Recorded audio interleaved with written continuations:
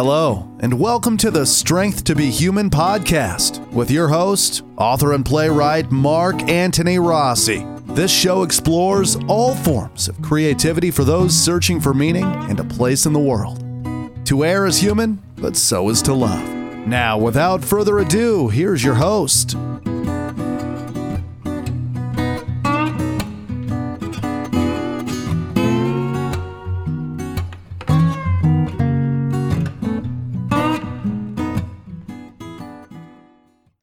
Hi, folks, and welcome back to Strength to Be Human. This is your host, Mark Anthony Rossi, poet, playwright, author.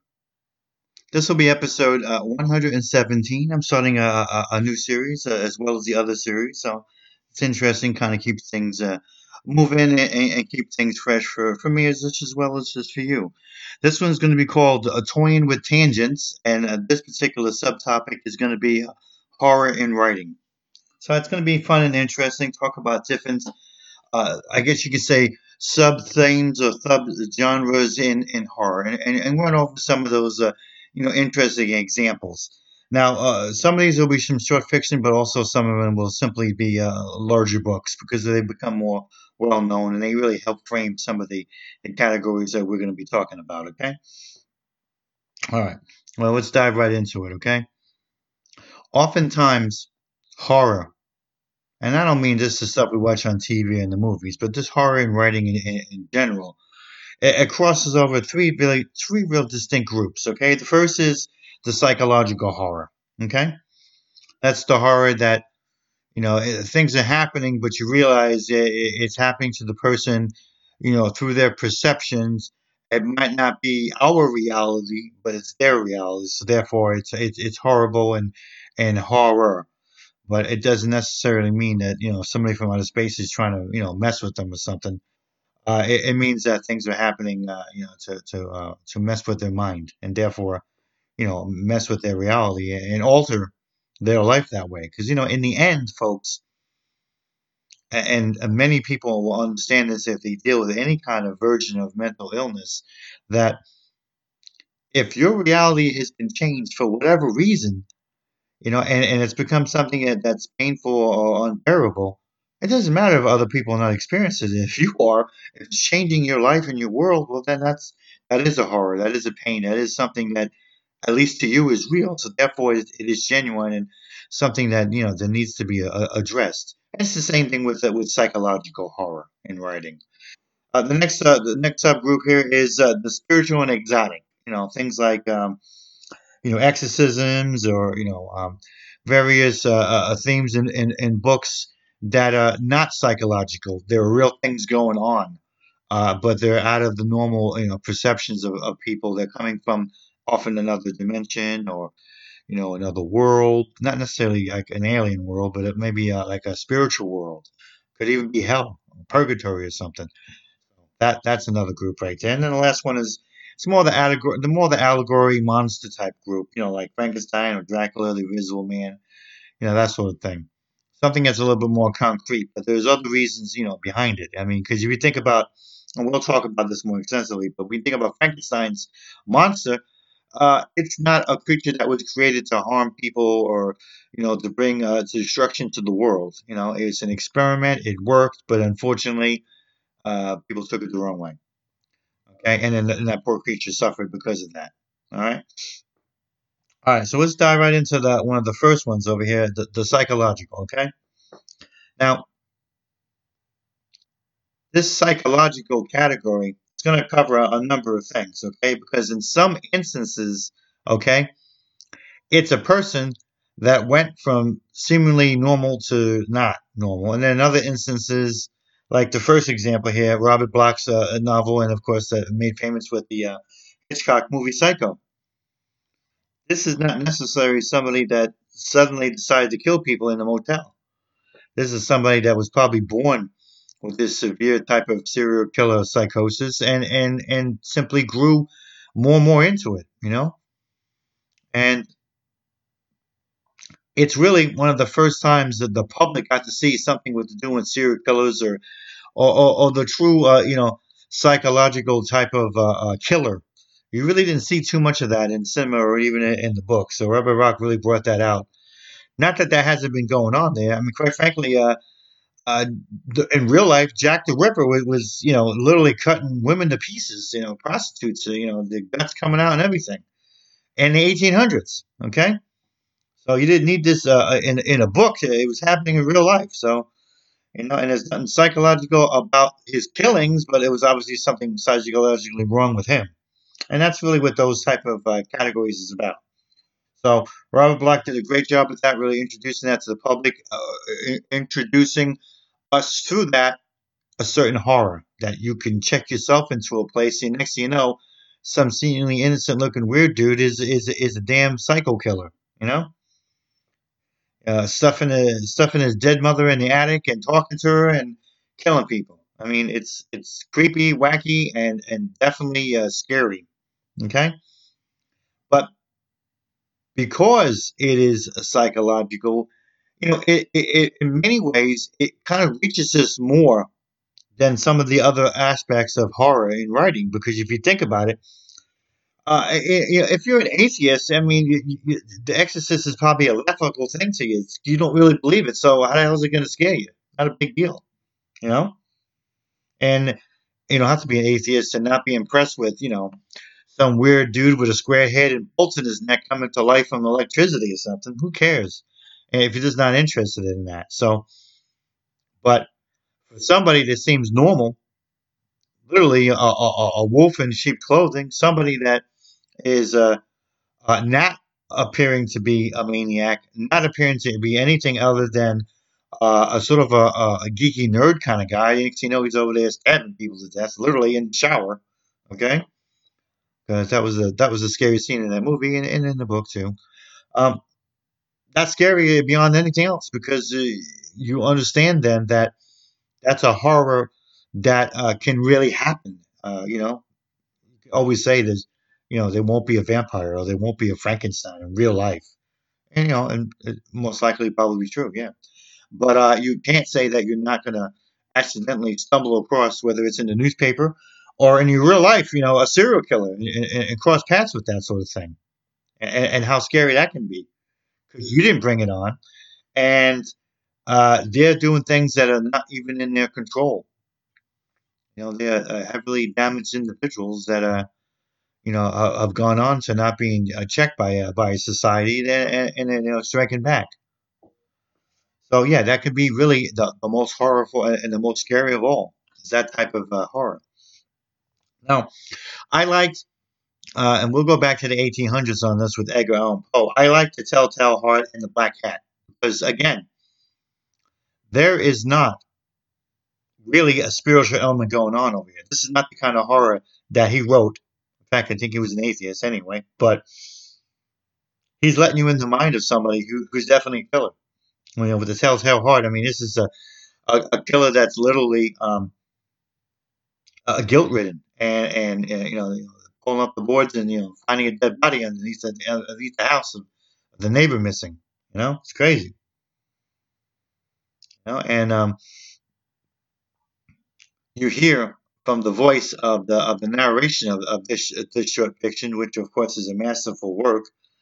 The guilt and the anguish and the torment. This is definitely somebody, not to make light of anything, that probably can never graduate to be a serial killer because they barely can handle making just one killing. So who knows if this is a person that temporarily snapped and then now snapped back to it, going, "Oh, what am I done? What is going on?" We don't know. All we know is they murdered and they can't handle the fact that they murdered. So they're probably not going to be doing it again because they can't even handle this one. But that's what you seem to learn from that story and the person's mental makeup in it from the narration. Now the Black Cat is curious because again, no magical fantasy spiritual element over here, but it's obvious that this much more unrepentant killer than the other one.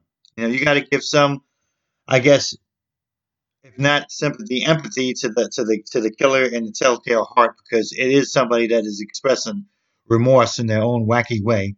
Okay, where the Black Cat is not. This is somebody that does not care at all and eventually the cat seems to lead the detectives over to where the dead body is. You know, almost like the cat's like, I'm gonna get rid of your butt because you're never gonna get caught probably, and you're certainly not gonna turn yourself in. You're not guilty. You don't even feel guilt. So, but again, it's a psychological type of story, but it has that horror element into it because not normally do animals do this sort of thing. Although you can say that you know a dog of maybe an owner that's been murdered by somebody, the dog can smell the body or try to help somebody locate where it is, could possibly intervene in its own way.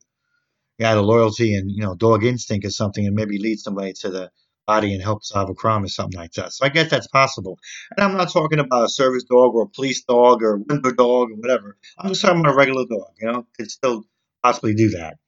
Cats, on the other hand, I don't know, quite unusual. They're not always the most loyal of animals. I don't mean that in a bad way because I like cats, but they have an independent streak in them, and you know, I don't think they really can care less. Sometimes, they're like whatever, somebody feed me, leave me alone. So, but I like that. It's definitely a real element of psychological horror in that, and of course he put a little bit of a twisted mystery in that, so that's nice. We'll go on to the novel of The Haunting of Hill House by Shirley Jackson. Strictly, uh, many consider the best horror story ever written, but it's definitely psychological because even though in real life she, you know, didn't care for organized religion, but she still believed in magic and witchcraft and things like that. She kind of believed those things were real, and even had spell books in her house and everything. So I mean, she did her own little research. But this is definitely things that are going on in there that they're perceiving, and who knows if there's trauma in that family, or and I think there is in a certain way, and things that are happening to them, in a sort of a group traumatic kind of way. But it's definitely a strictly a psychological haunting of a house and an event in there. Not the classic, monsters and green stuff come out of the wall and you're flushing the toilet bowl and it becomes full of blood or whatever. Nothing like that. Now, he's much more famous for what's considered one of the greatest short story fiction pieces ever written. Short fiction pieces, The Lottery. Um, I think when we had a show about her, we had mentioned that it was considered one of the most read short fiction pieces ever, and it's in the top like I think 100 things ever written by a human being on Earth. The Lottery, short fiction story. So we're talking about some real impact over there. But that's a very unusual story because I bring it up because it's so important to bring up. But in many ways, it doesn't really seem to fit in any of the categories I have over here. It's not really a monster story. I mean, unless you really want to consider the people in it monsters. And it's definitely not a spiritual story because there's not really any spiritual elements going on over there. You might say that the town is acting like a cult, but that's more metaphorical. You really can't really show that much in the story. And it's definitely not a psychological story. It really isn't because what's happening is really happening. You pull your number, you're getting killed by the town. You know, I don't know if they want to consider this population control, birth control, or some kind of freaking control. But so it's kind of hard to really find a category for that particular story. I mean, you might want to say it's some kind of allegorical story or monster story, but it's kind of loosely even fitting in there. It's almost by itself in many ways, but it's so incredible to think about that story and how scary it is. And that people find that scary. You go into a town and next thing you know it has this kind of a policy. It's not like they're putting it up on their sign. You know what I mean? Welcome to Scooby Dooville. We might kill you next week. It's not like they're saying something like that. And certainly uh, we've seen uh, newspaper articles and events in people's lives and even stories beyond the lottery where people went to a town and something bad happened to them because the town was cult like, or the town was religiously nuts, or maybe they were just inbred freaks that like to rape and kill people, or maybe they just hate outsiders and harass the hell out of you or something. All these things really do happen in real life, and so in that way it's sort of very scary because you know You might come off the road with a vehicle having a problem. You're giving it to Joe Below mechanic, and you're in Wackyville. So and not to any fault of your own. So, but it's one of the stories that I truly love, and it's definitely a classic horror story. That is definitely horror. It's just hard to find where that actually fits in, but it's still important. It really is.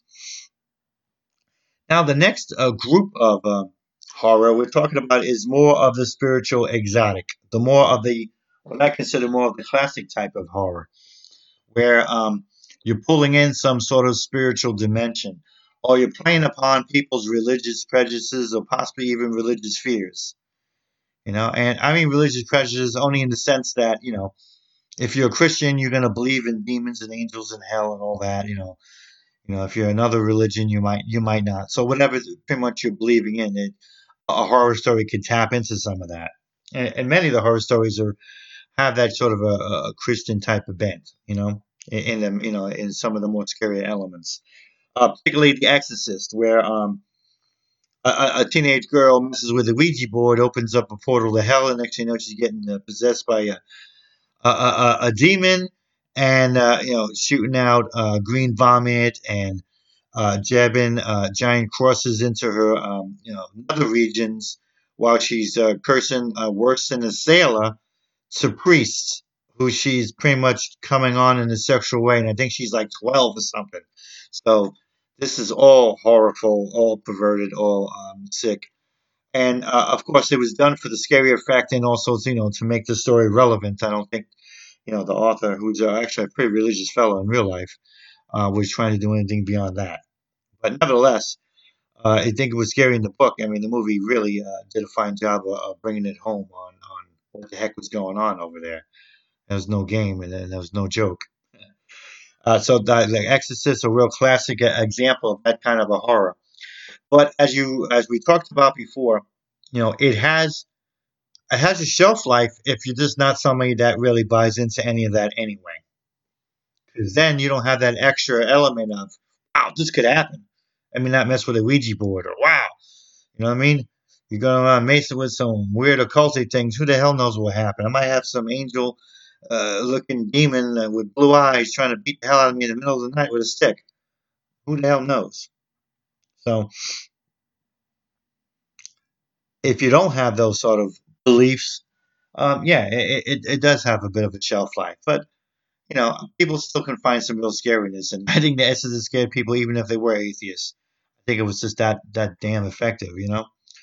Um, he did, and this is William Peter Blatty. He's the one that wrote it, and ultimately he wound up directing Exorcist 3 because Exorcist 2 was like a horrible piece of junk. Um, Exorcist C continued on the story successfully and made it relevant. But he also wrote a book where this is like the Exorcist version of the positive side about discovering God and how horrible that can be, and how frightening I experienced that could be. You know, and he converted it into a movie which he retitled the Ninth Configuration. If you can never get it, it's one of the most important movies you might ever have watched about something positive and spiritual, but also having a very big scary element in it, trying to tackle some universal questions about the nature of good and evil. And there's a real sense of humor in it. There's some real funny stuff in there. The cast is incredibly fantastic. Stacy Keach playing the astronaut who lost faith and get the hell out of the space capsule and had to go into an institution, a mental one. There's just really some fabulous actors in that thing, and you'll recognize a lot of them. And there's really some real good funny moments. But it's a deep movie, and you want to definitely check that out. I remember reading the book on it too. It's sort of like a companion piece to reading after reading The Exorcist, so you kind of get a good sense of good and evil. And I like William Peter Blatty because he didn't sugarcoat anything, and he wasn't playing any games, and he wasn't trying to work on cliches. You can see his research, you can see his heart, you can see the things that he was trying to convey in these books. As much as he was scaring people, he was also trying to get some important lessons about the safeguards of your own spiritual well-being and going to places that you shouldn't go because things can happen that that will take you over, like The Exorcist. So that's an incredible. I consider classic type horror. Okay.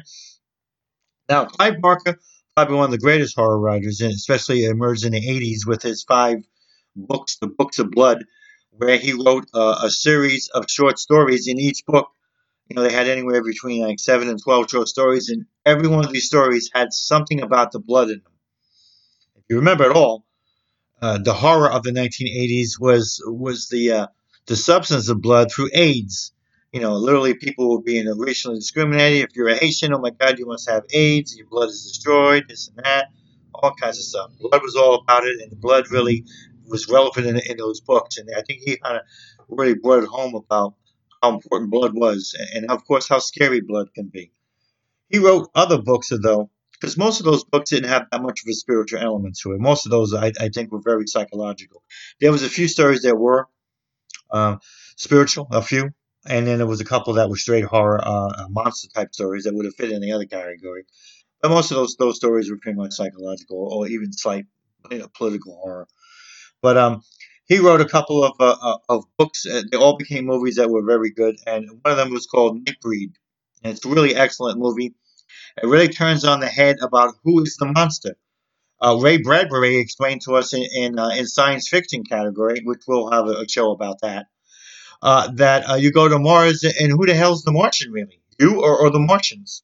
Maybe you're the Martian and they're the normal people. Well, that's what Clive Barker was talking about in Nightbreed. Maybe you're the bigot, and the monster's just normal in their world. So what the hell are you bothering them for? In their world, that's normal. You're the monster if you're gonna go on chasing them, being afraid of them, trying to kill them, hating them, causing other people to kill them. So that's really what that talked about: the real nature of prejudice and bigotry, and of course um, closed-mindedness about something that's different. That was really, really, really good. Just excellent. If you ever had a chance, it's one of his very best movies. Another one, it was from a novella called The Hellbound Heart. It eventually became the Hellraiser movie series, which was incredible. Um, Basically, you're a greedy freak wanting to get some sexual high from messing with occultic type things, and you try to solve this box, which is like a devil's Rubik cube. And once you solve it, yeah, these creatures from hell come out. The main one being what they call Pinhead, a guy that walks around with a weird, like, I guess you could say, like a strange kind of square robe, almost samurai looking thing, with pins all through his face and head, because he's a pain freak and will cause you pain until you die, and he enjoys doing that. And he has 2 weirdos that follow him around as they're causing you all kinds of pain. Pretty sick. He had a lot of interesting and funny quotes in that book, and in that movie. A lot of them are pretty deep and have a lot of wisdom in them, believe it or not. And it's just nothing to play with. Again, teaching you about going to places that you don't belong, and you bring about things that come here that shouldn't be here. You brought them. So that, and of course, you'll know a lot of other ones. Um, Stephen King. I'm not a big Stephen King reader or advocate, but and many of his horror books don't even really fit a lot of the allegory monster type of things. You know what I mean? How the hell you call a car trying to kill you a monster? It's kind of hard. So he's got some weird ones, but his book, The Pet Cemetery, well, that's an excellent horror story. That's a classic spiritual one where you have grieving parents for the child dying, and of course the guilt of them, probably not being around but trying to save the child. And they hear about some place where you could bury somebody and they can come back, and they come back though, but they never come back as your child. And child is in physically the child, but nothing else. And the consequences for something like that. I mean, you'll certainly feel in your own heart, why you would want to do that. And that's really the key to that particular book, and I consider it one of his very best books to this day, because I think he was able to figure out how to really bring in that emotional human element without being corny. Because sometimes Stephen King, especially some of his early books, are kind of corny. This one was not. He really got some scariness in there, and really really made you think as well. And that was one of his real successes, I thought. And I think he mentioned it was just also one of his more personal books too. So I can understand that writing that as a parent, where before his earlier books, I don't even think he was a parent yet. So I think this one was almost like Stephen King sort of maturing in a way, going to a different part of his own life and kind of bringing that out and putting that into a horror story. So bravo, that's really one of the great ones. There's plenty of other ones out there. Don't get me wrong. There's a book, and I'm sorry, I should have looked up the author's name, but I completely forgot to do that. I remember it to this day. It's called The Manitou. I just can't remember the author's name, but it's an excellent book. It's based on the Indian legend that a spiritual creature could live inside your body and your back and then come out, and kill and do things and then go back into your spine again. I know it's really strange, but the book is really really cool how we did it. Great job. It's cool to have some kind of American type of Indian legend in there, something because they got a lot of interesting legends, and did it in a modern way that we can all appreciate. So I thought it was a great job. Also, give it to kudos because they didn't really do a whole bunch of Indian stereotypical nonsense. You know what I mean? People now pow dancing and rain dancing and all this stupid stuff that they put in movies that sort of make these people so hostile to us. Yeah, you call a sports team the Redskins and you wonder why they're pissed off at us. Yeah, thanks. So did a good job of not doing that. Took the legend and did some real research seriously, made a successful book out of it. I don't know if they made a movie out of that. They did. It didn't come out probably good because I don't really remember. It would be nice if somebody remade that though, because now with the special effects I have, that would be really really damn interesting. And it'd be a good way to bring some of the Indian things for people to learn. But excellent excellent book. Sorry I can't remember the author's name. I tell you, if you Google Manitou, it's not like there's lots of Manitou titles. You'll find it right away, and it's definitely I figure interesting and probably unknown classic. I mean, unless you're really into horror, you probably don't even know much about it, unfortunately. So go check that out, please. All right. Now, last category is one that we all know from our childhoods, from the last 100 years, Peppy, because some of these stories literally are 100 years old. No joke. So, I mean, our parents know about these as well as we do. So, they're the really classic ones. They're the different type ones they're scary in a different way, not the same way as the spiritual ones. And of course, they have the allegory because they're talking about different things. In the classic sense of Mary Shelley, the female brilliant writer that wrote Frankenstein. And I'll explain to you my pet peeve right now, so we get it out of the way because it upsets me. Okay, Frankenstein wasn't the monster, people. Frankenstein was the damn scientist. Remember, Dr. Frankenstein. Okay, so try to keep that in mind, please, and don't annoy me. We never really had a name for the damn Frankenstein. It's Frankenstein's monster. That's all it was. It really didn't have an actual name. Or, this is my creature and this is the species I created, blah, blah. No.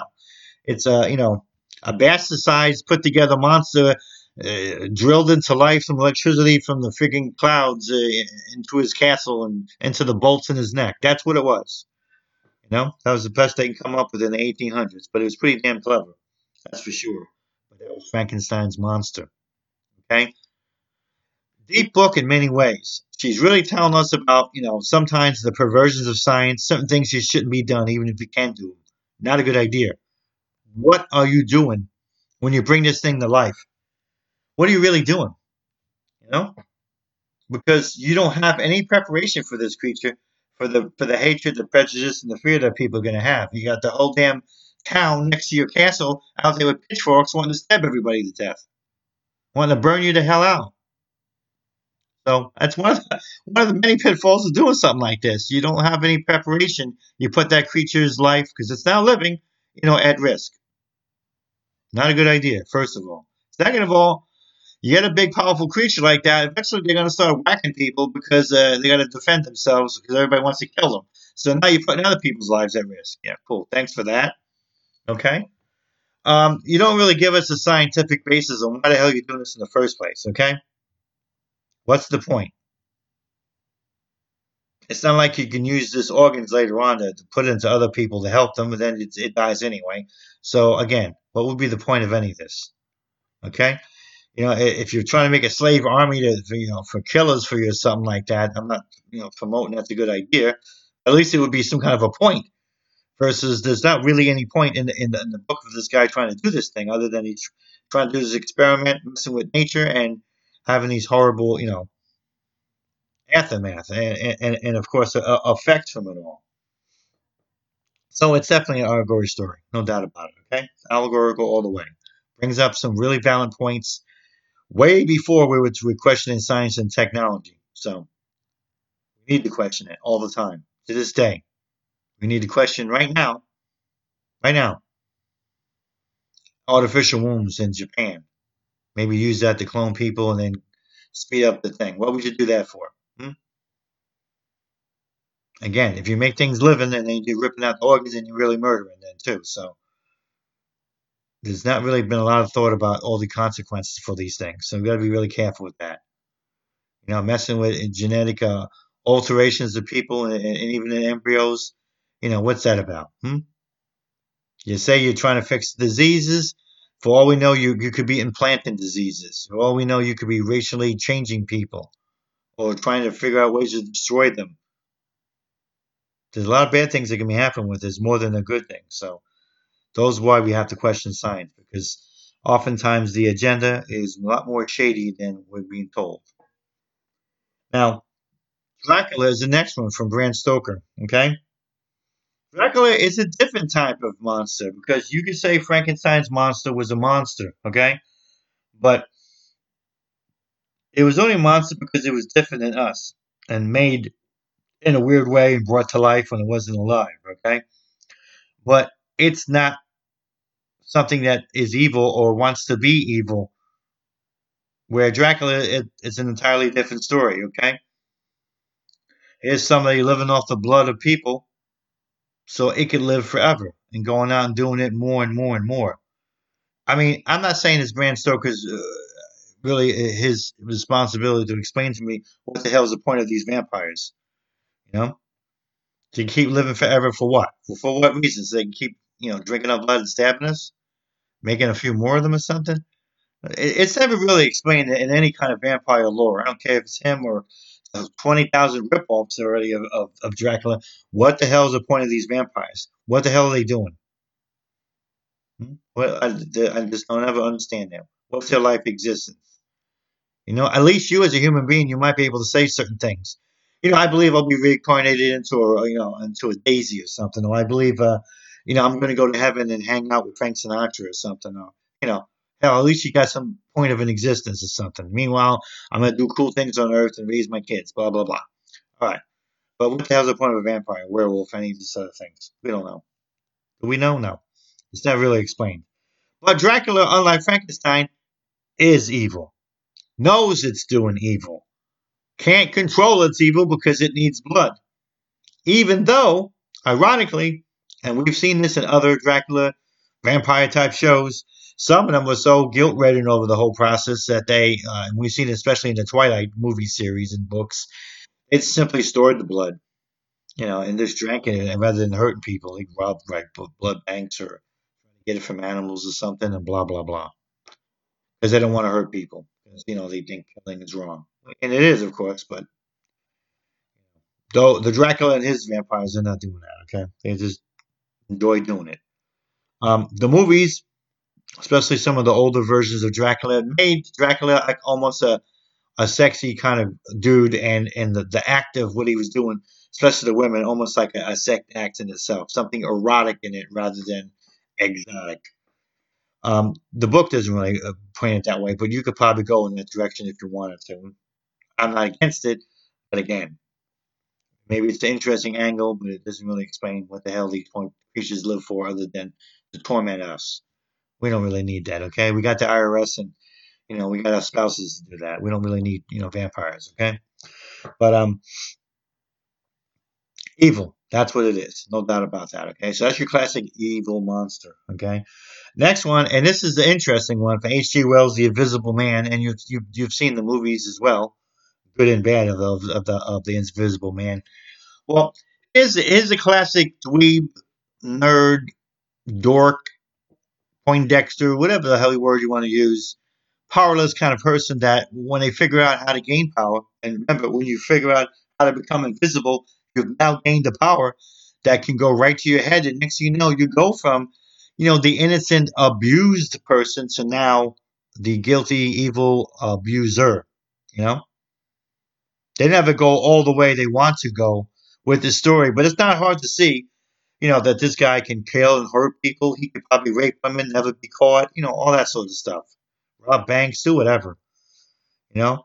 Of course, he's taking his clothes off. He's friggin' naked, so I don't know how much you can really do because, invisible or not, if it gets cold out, you got parts that, that could fall off, okay? So you're going to have so much power over there. But nevertheless, there's a really good example of the corruption that can be in power and how when you're so close to it for too long, it'll change you. And that's really what happened with the Invisible Man. So it's a monster story in terms of somebody normal becoming a monster. They have like three different types of angles on this thing. 'Cause you think about Frankenstein, you think about an undead collection of parts that became a monster. Really wasn't bad. Then you got a timeless evil figure, Dracula, that is evil, is a monster, doesn't care, likes being a monster. Got a special little house to sleep, and the daytime they can come out and do some more monster stuff. This guy's got like a damn monster condo in the coffin. Then, of course, you got the Invisible Man. You go from a regular, normal individual um, who apparently has some psychological problems from all the type of abuse and all the powerless that person feels to now becoming somebody that has an enormous amount of power and unfortunately not using it to help other people like him in the world, but rather disarming other people. And that's sad, but that's sometimes what happens with power, even with that kind of individual. So it's not that unusual. But that's a real classic story, and it's a really good allegorical one because it does teach you about the change, the transition, and what power can do. The transition from being visible to invisible. The transition from being the nerd to being now, a deadly night creature that can't be seen. Horrible, isn't it?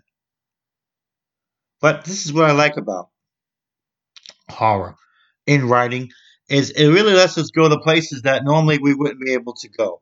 Because when you talk about some of these things in nonfiction, I don't care how academic you want to be with it, or maybe how entertaining you try to be with it. It has a limited, value in many ways. It has a limited span of what you can write about it before you start making people fall asleep. You don't need a lot of pages to tell somebody that power can corrupt you and give you a few examples before it's like, okay, I mean, I'm on page 6 here. How the hell are you droning on? This is the same stuff. Just you put a different friggin' piece of clothing on it. It's the same animal. So that's what's really good about horror is that you can go into many directions, stay entertaining, staying artful, obviously, even almost in a fanciful type of way, and still talk about some relevant nonfiction things. But you're doing it through horror. So horror really helps us to learn a little bit about the human condition, maybe sometimes the human psyche, certainly about society in general. I mean, how it could be cruel, how sometimes society in its own cruelty, not understanding its own cruelty, can help create some of these monsters and creatures that we're talking about. And I don't mean because it does that by accident that somehow it deserves its fate, because it doesn't. You don't deserve to get murdered because you accidentally, tormented somebody, not realizing that your behavior was doing that. Doesn't mean you deserve to be murdered. You maybe deserve to get smacked in the head, but that's not the same thing as, being stabbed 14 times. So horror can really bring us in these different worlds, and I think also it makes for some really enduring characters. If you think about it, you say Dracula, you say Frankenstein, you say the Invisible Man. I mean, you say Pet Sematary, a lot of it, Psycho. These are things that boom, you know what's going on right away. If you have any kind of well-read, personality or any kind of person that's read enough movies, you know what they're talking about. It's good for good frame of reference and of course good for trivia pursuit and trivia games at the restaurants. But also it's a good way for you to kind of home in on the theme that you might be wanting to, working on yourself, and understand that that's been established now and what you can do with it. So horror, not only is it to me endlessly fascinating, I even wrote a couple horror pieces myself just because I like it that much. But also it's a really I find it to be a fledged member of literature, and we need to respect horror and many of its masters. All right, folks, this is Mark Anthony Rossi. Until next time, we got some other great episodes coming up. The next one after this will be episode 118, an interview again with Linda Imbler, learning some of the new things she's doing, some of her thoughts about writing.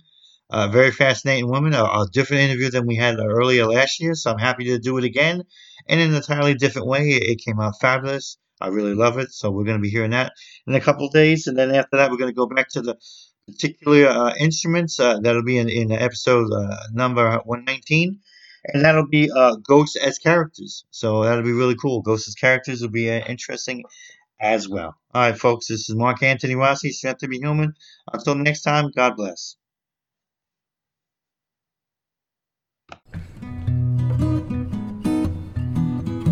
Thank you for listening. Follow the show and support our efforts by purchasing an ebook at Soma Publishing, www.somapublishing.com.